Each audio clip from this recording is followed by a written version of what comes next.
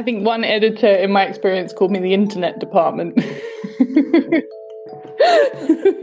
So yeah, there was often, and I remember sort of joking with other people who are doing the similar sorts of jobs. Was like, one, we never had any job titles that made any sense because no one really knew what it was we were doing yet. And two, you would always be introduced by senior management as our internet whiz kid stroke geek stroke digital genius.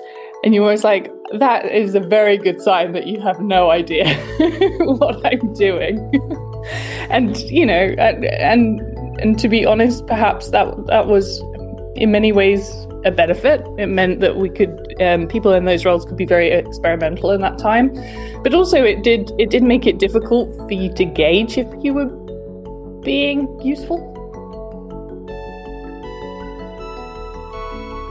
Hello, and welcome to Freelance Pod. My name's Chandrika Chakrabarti, and I'll be your host.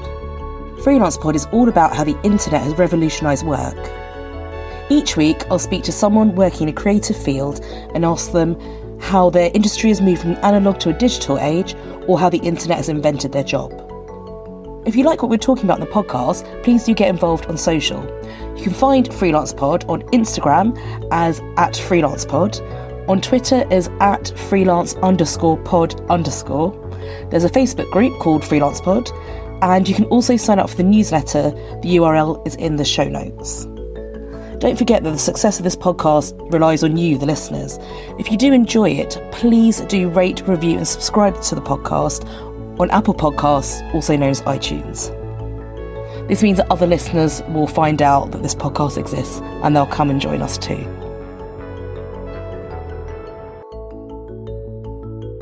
So welcome to the first two-part episode of Freelance Pod.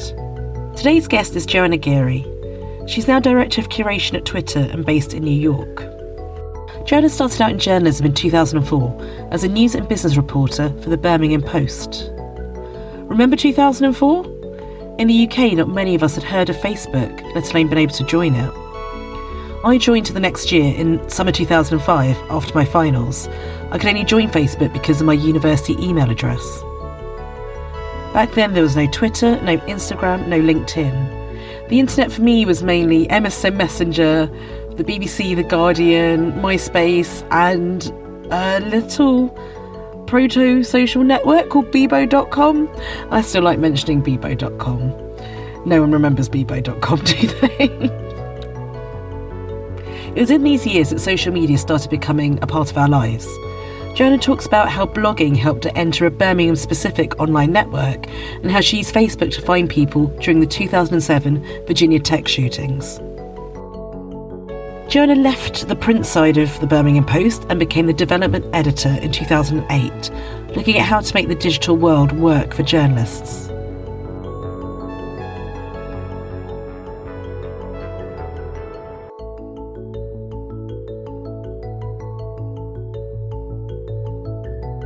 So I think the Birmingham Post had a website when I joined, I think.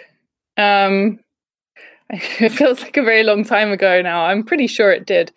I think the things that where I feel like I participated and had some sort of like involvement in was more around the rise of social media. So just going back a little bit, my mum actually went back to university, or went to university, for the first time when I was in my early mid-teens. And so I have like some really great memories of hanging out at the University of Sussex when I'm a teenager and pretending that I was really a student, which I thought at that time was the coolest thing ever. When you look back, I was a terrible nerd. But one of the things that I'm forever grateful to my mum for was that she taught me how to use the reference library. And the idea that there was this infinite amount of knowledge out there and information that I could just access if I just knew how to search for it was so fascinating to me. And I remember like way overdoing it in many school projects, not because not just because, I was trying terribly hard, but also because I loved to access that information. I felt great when I found something that I didn't think anybody else would find, or information that was just a little bit more hidden. And I think I took some of that experience into my work at the Post, which made me notoriously slow for getting out copy. Sorry, John, my old business editor. I apologize. I know I should have bashed it out faster. But it was just something I really loved to do. I really loved to do that extra bit of research. And yes, the phone was okay for that. And, sometimes you could, with a lot of persistence, get the right person on the phone. But the internet was becoming increasingly a great way of being able to dig things up. Whether it's like contact details for a person or additional information that you wouldn't have been able to have before that went beyond what you could get out of your own archive. And so I think one of the big turning points for me was using some of those skills when the Virginia Tech shooting happened back in 2006, I think.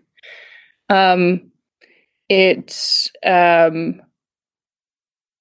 you may know, with regional newspapers, when a big incident happens in the world, one of the questions is, how is that relevant to where we are? Like, how do we localize this? Is there a local angle? And one of the things that occurred to me on that day was that Facebook was an incredibly powerful way for me to find people who were at Virginia Tech, but also had come from Birmingham, West Midlands in the UK, which is exactly what I did. And I managed to track down a couple of people who were attending the university, who were originally from Birmingham, one of which was someone who worked on the university radio station. And they had been actually locked in to the station when the shooter was on campus. Were able to tell that story to me. And I think they were kind of surprised, but also quite tickled by the idea that their hometown newspaper had come looking for them to get their account. But it occurred to me that there wasn't an easy way prior to social media for us to have been able to do that. And that sort of instinct of being really excited by finding information that I don't think anyone else would have necessarily been able to find because of that sort of new route to getting it. That was really exciting to me. We were able to reach out and connect to those sorts of stories that we couldn't have got before. And I think that changed my perception. That was a little bit of the first instinct I think I had that this was a really powerful tool for journalism. After leaving the Birmingham Post in 2009, Joanna moved to London to take up a new web-focused role at the Times. So I got my break into the Nationals via a Twitter DM. I was working at the Birmingham Post in the digital development editor role, and I got a message from someone saying, "Do you want to give me a call? I think I might have a job for you." And I was like, "Oh, that's cool. Who is this person?" Because they had the handle music thing, which didn't sort of ring any bells, which I now feel guilty about because I'd actually talked to them prior. But it was Tom Whitwell, the digital editor of the Times. And he invited me down to talk about a role as a similar sort of digital development role within the Times. And that conversation continued. And then in 2009, I think, that's when I moved down to London, March 2009. I moved down to London to start at the Times, which I fully admit I had every desire but no expectation was going to happen. I had seen so few people move from regionals to nationals and so many stories of people who moved to London to take on sort of back-breaking freelance shifts only to just get burnt out and have to come back a few years later, that I had pretty much given up hope that it was ever going to happen. And I'd started to think about, what was my life after journalism, which I didn't really want to think about. I didn't want to step away from a newsroom, but I had sort of got to the point where I couldn't see what was going to be next for me. So I'd started to think about social media agency and starting my own business. And then just completely out of the blue, in my mind, this came along and was like a dream come true for me. I remember the day I thought I reached the pinnacle of what I wanted to achieve, and thought that the day I thought I reached the pinnacle of what I wanted to achieve was the day I got offered the trainee position at the Birmingham Post. I had made it after all those years to being a journalist. And I remember walking very calmly out the newsroom, having been made this offer, and getting as far as the ladies' loos and thinking, I have to go in there and do a little dance because I was so happy. And I remember sort of like doing this crazy happy dance in one of the cubicles, and then suddenly like stopping and thinking, well, that's it. I've done it now. All of this time and effort and energy and push forward has come to fruition. I literally don't know what I do with that now. And it was such a strange feeling because I think I had, through wanting to be in a particular job so young, I had made that push forward part of my life. And to not have it felt strange. Of course, as soon as I stepped into the newsroom, there was a ton of things I evidently needed to learn, and kept me very, very occupied and pushing forward for many years afterwards. But that was the day when I ran out of ideas, I guess, for where my career was going to go. And that was 2004. And everything else, every part of the path has been sort of built through knowing what I'm passionate and interested about, but not really having a sense of any particular job that could be useful for. And very often, my then boyfriend, now husband, laughed at me. He's like, every time you get a new job, you're like, well, I think that's probably it now. That's as far as it can go, because every single one of them is so new and represents something so different that in terms of the industry I came from. I haven't really had a job title that is any way traditional since, I guess, 2008. Here, Joanna talks about digital journalism community Hacks Hackers. Now a global phenomenon with meetups all over the world. In London, it started as a series of nights in the basement of a boozer, where journalists and web developers can meet and chat. Considering how competitive media organisations are, this was an opportunity for people working in rival newsrooms to get together and to share their knowledge. And that's kind of become standard practice in digital journalism. Yeah, so I set up Hacks Hackers after I arrived at the Times for a number of very selfish reasons. One was that I felt very ripped away and divorced from the community of people that I had been a part of in Birmingham. And I felt the isolation in London a lot. Not only were these people my mentors, but they were also my friends. And so I was, I'd sort of got to the point where I realized that was kind of essential to my being, and I was missing it a lot. I was missing having these people to bounce ideas around off of or just hang out with. And being innately an introvert was not great at turning up to other people's events and getting to know people. So I decided to just start my own. I'd started something called the Birmingham Social Media Cafe back when I was in Brum. And I was like, well, that worked. That gave me an opportunity to have coffee with clever people and interesting people who became my friends. maybe I can do something similar in London. And I had a few failed starts.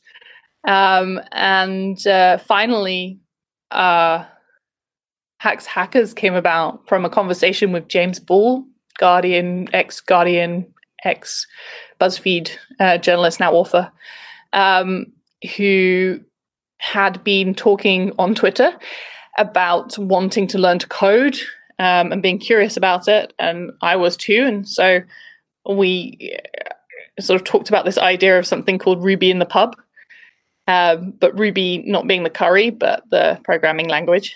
And see if we could bring engineers and journalists together in a kind of like cross-collaboration thing. It didn't really work because it turns out that the pub element isn't really conducive to learning to code.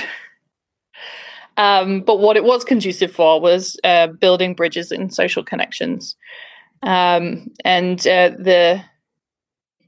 about 15 people, I think, in the first one. After a couple of months, we built it up to about 30.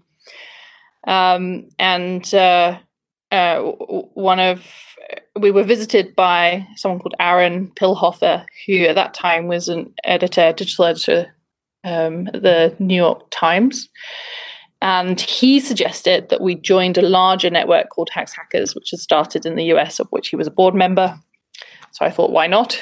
And Hacks Hackers London was born. And is now a network of over about 4,000 people, I think, with like attendee-ships of around 250 people a month. So it went on quite a ride from this sort of basement of a pub group of about 35, 40 people. I remember having to count, and it was a really good day if we got over 30, to growing to be this meetup between technologists and journalists that has become a bit of a stalwart, I think, in London now. I cannot claim any credit for it as it is today. They have an amazing... a couple of years before I left for New York, I set up a committee. We registered Hacks Hackers London as a community business. And that committee stands today. I resigned from it. My husband was a part of it and resigned from it before we left for New York. And they are doing an amazing job, and it's still going from strength to strength. So, it's a pretty cool thing to have been involved in. And I'm very proud of it, and the way that it managed to connect people. We even had a few marriages as a result of it. Back to Joanna's evolving digital job at the Times. She was working in a very visible position on the day that the Times' paywall went up back in 2010. So over time, the job became more consistent and became more about thinking about social media presence and the common platform, moderation, and that side of things. I think at the beginning, it was much more of an open brief, which was everything's changing thanks to technology. Work with the business desk and help them find their way through that. Which was a pretty wide brief and pretty hard to narrow down at times. It did mean I sometimes ended up sort of going from one very different project to another project that was very different. And I think there are pros and cons of both of that. For me, being the age I was and the time I was working, it was actually very beneficial.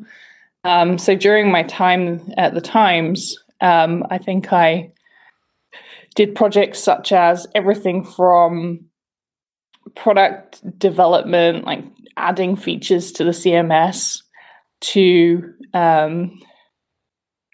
trying to encourage people and coach people on developing a social media presence, to working alongside News International's customer service team to help them to understand how to bring their subscription customer service online, to actually being a live manning a live blog on the day that we moved over to a paywall, to act as a sort of part journalist, like helping to report on the developments, but also part customer service person, just to take incoming from people who are very unhappy that the Times was going behind a paywall.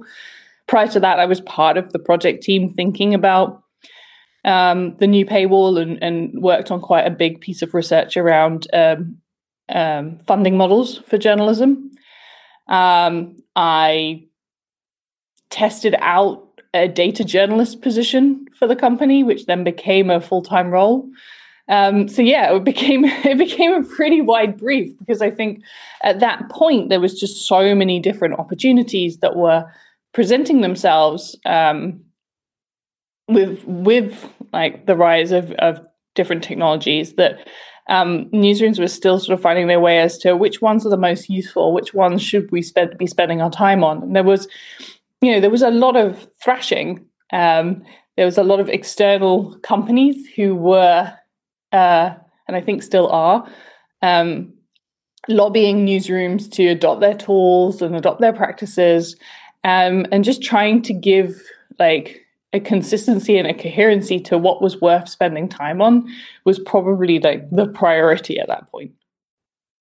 I think one editor in my experience called me the internet department.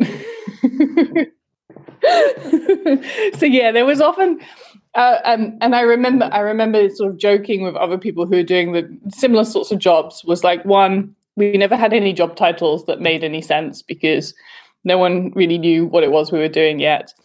And two, you would always be introduced by senior management as our internet whiz kid stroke geek stroke digital genius. And you're always like, that is a very good sign that you have no idea what I'm doing. And, and to be honest, perhaps that was in many ways a benefit. It meant that we could, people in those roles could be very experimental in that time. But also it did make it difficult for you to gauge if you were being useful. I think it was sort of trial and error with a lot of these things. Like a lot of people in these roles knew that there was, kind of understood the structural changes that were going on, understood the technology, understood where things were going to a degree, but nobody had all the answers. And I think that was frustrating for everyone all around. Those people who were being advocated to, and those people in the role that have to advocate. And so people who were, we call it at Twitter, and I think in most tech companies, we refer to it as a growth mindset. So people who had a growth mindset, who were just curious, wanted to learn, understood that not everything was going to work out perfectly, but it was worth a try because they could see that the winds of change were there.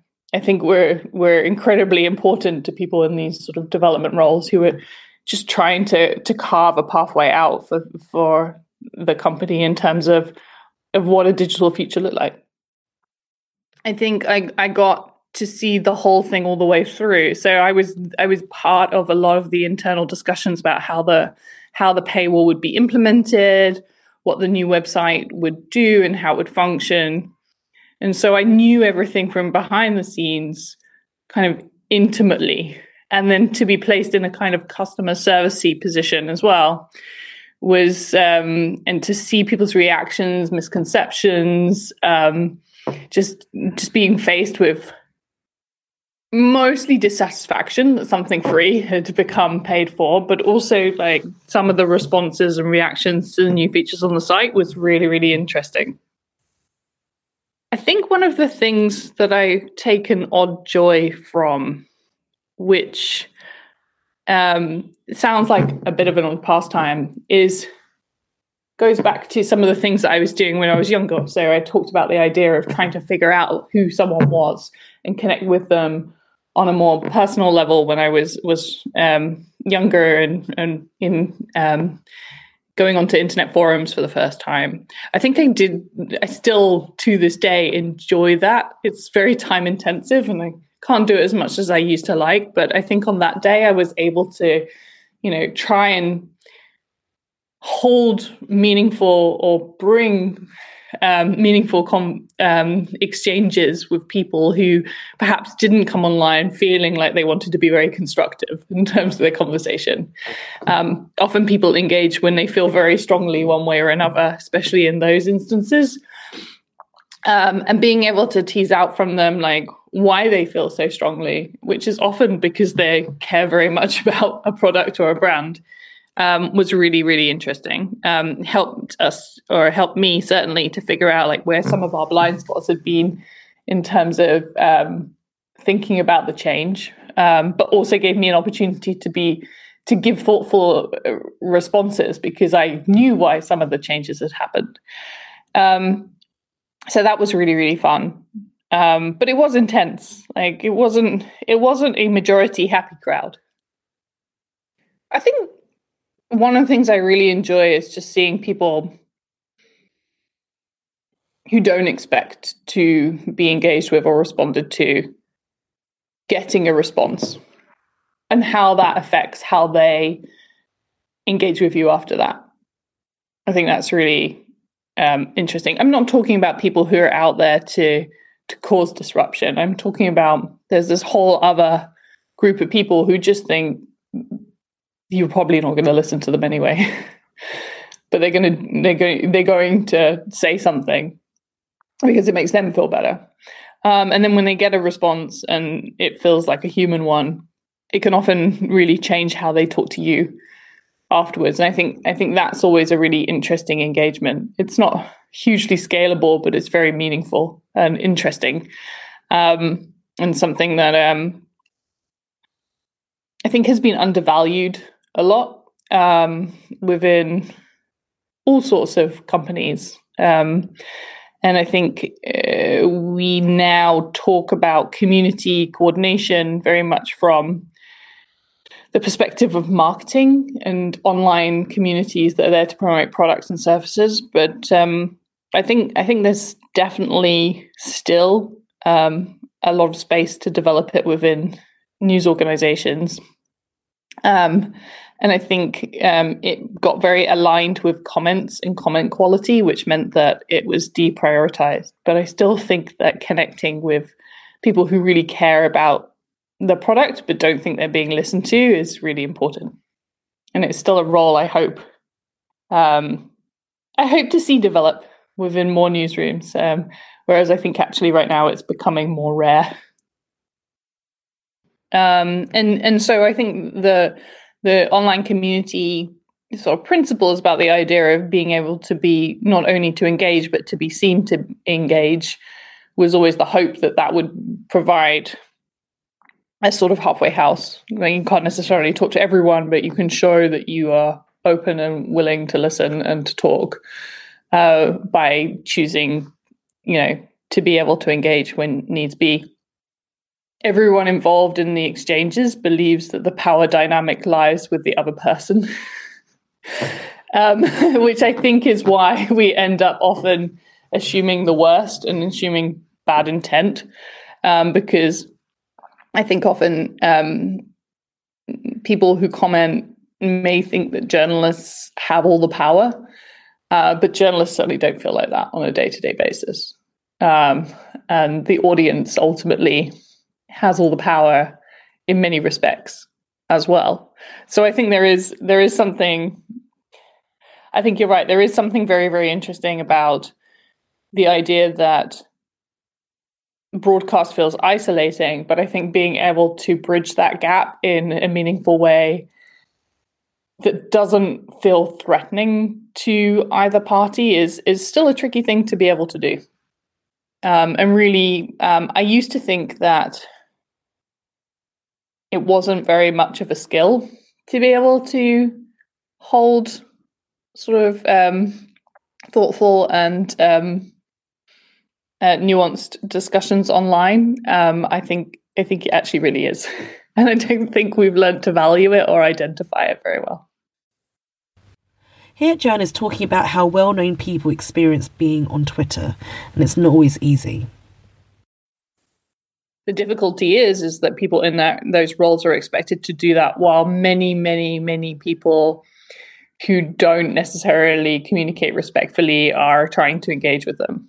And I think over time, we're learning more and more about how we need to support people who are in those sorts of roles, because it's incredibly emotionally stressful, especially when that is the majority feedback you might get over the course of your working life. It's from people who don't necessarily consider how important it is to have those sort of respectful online conversations.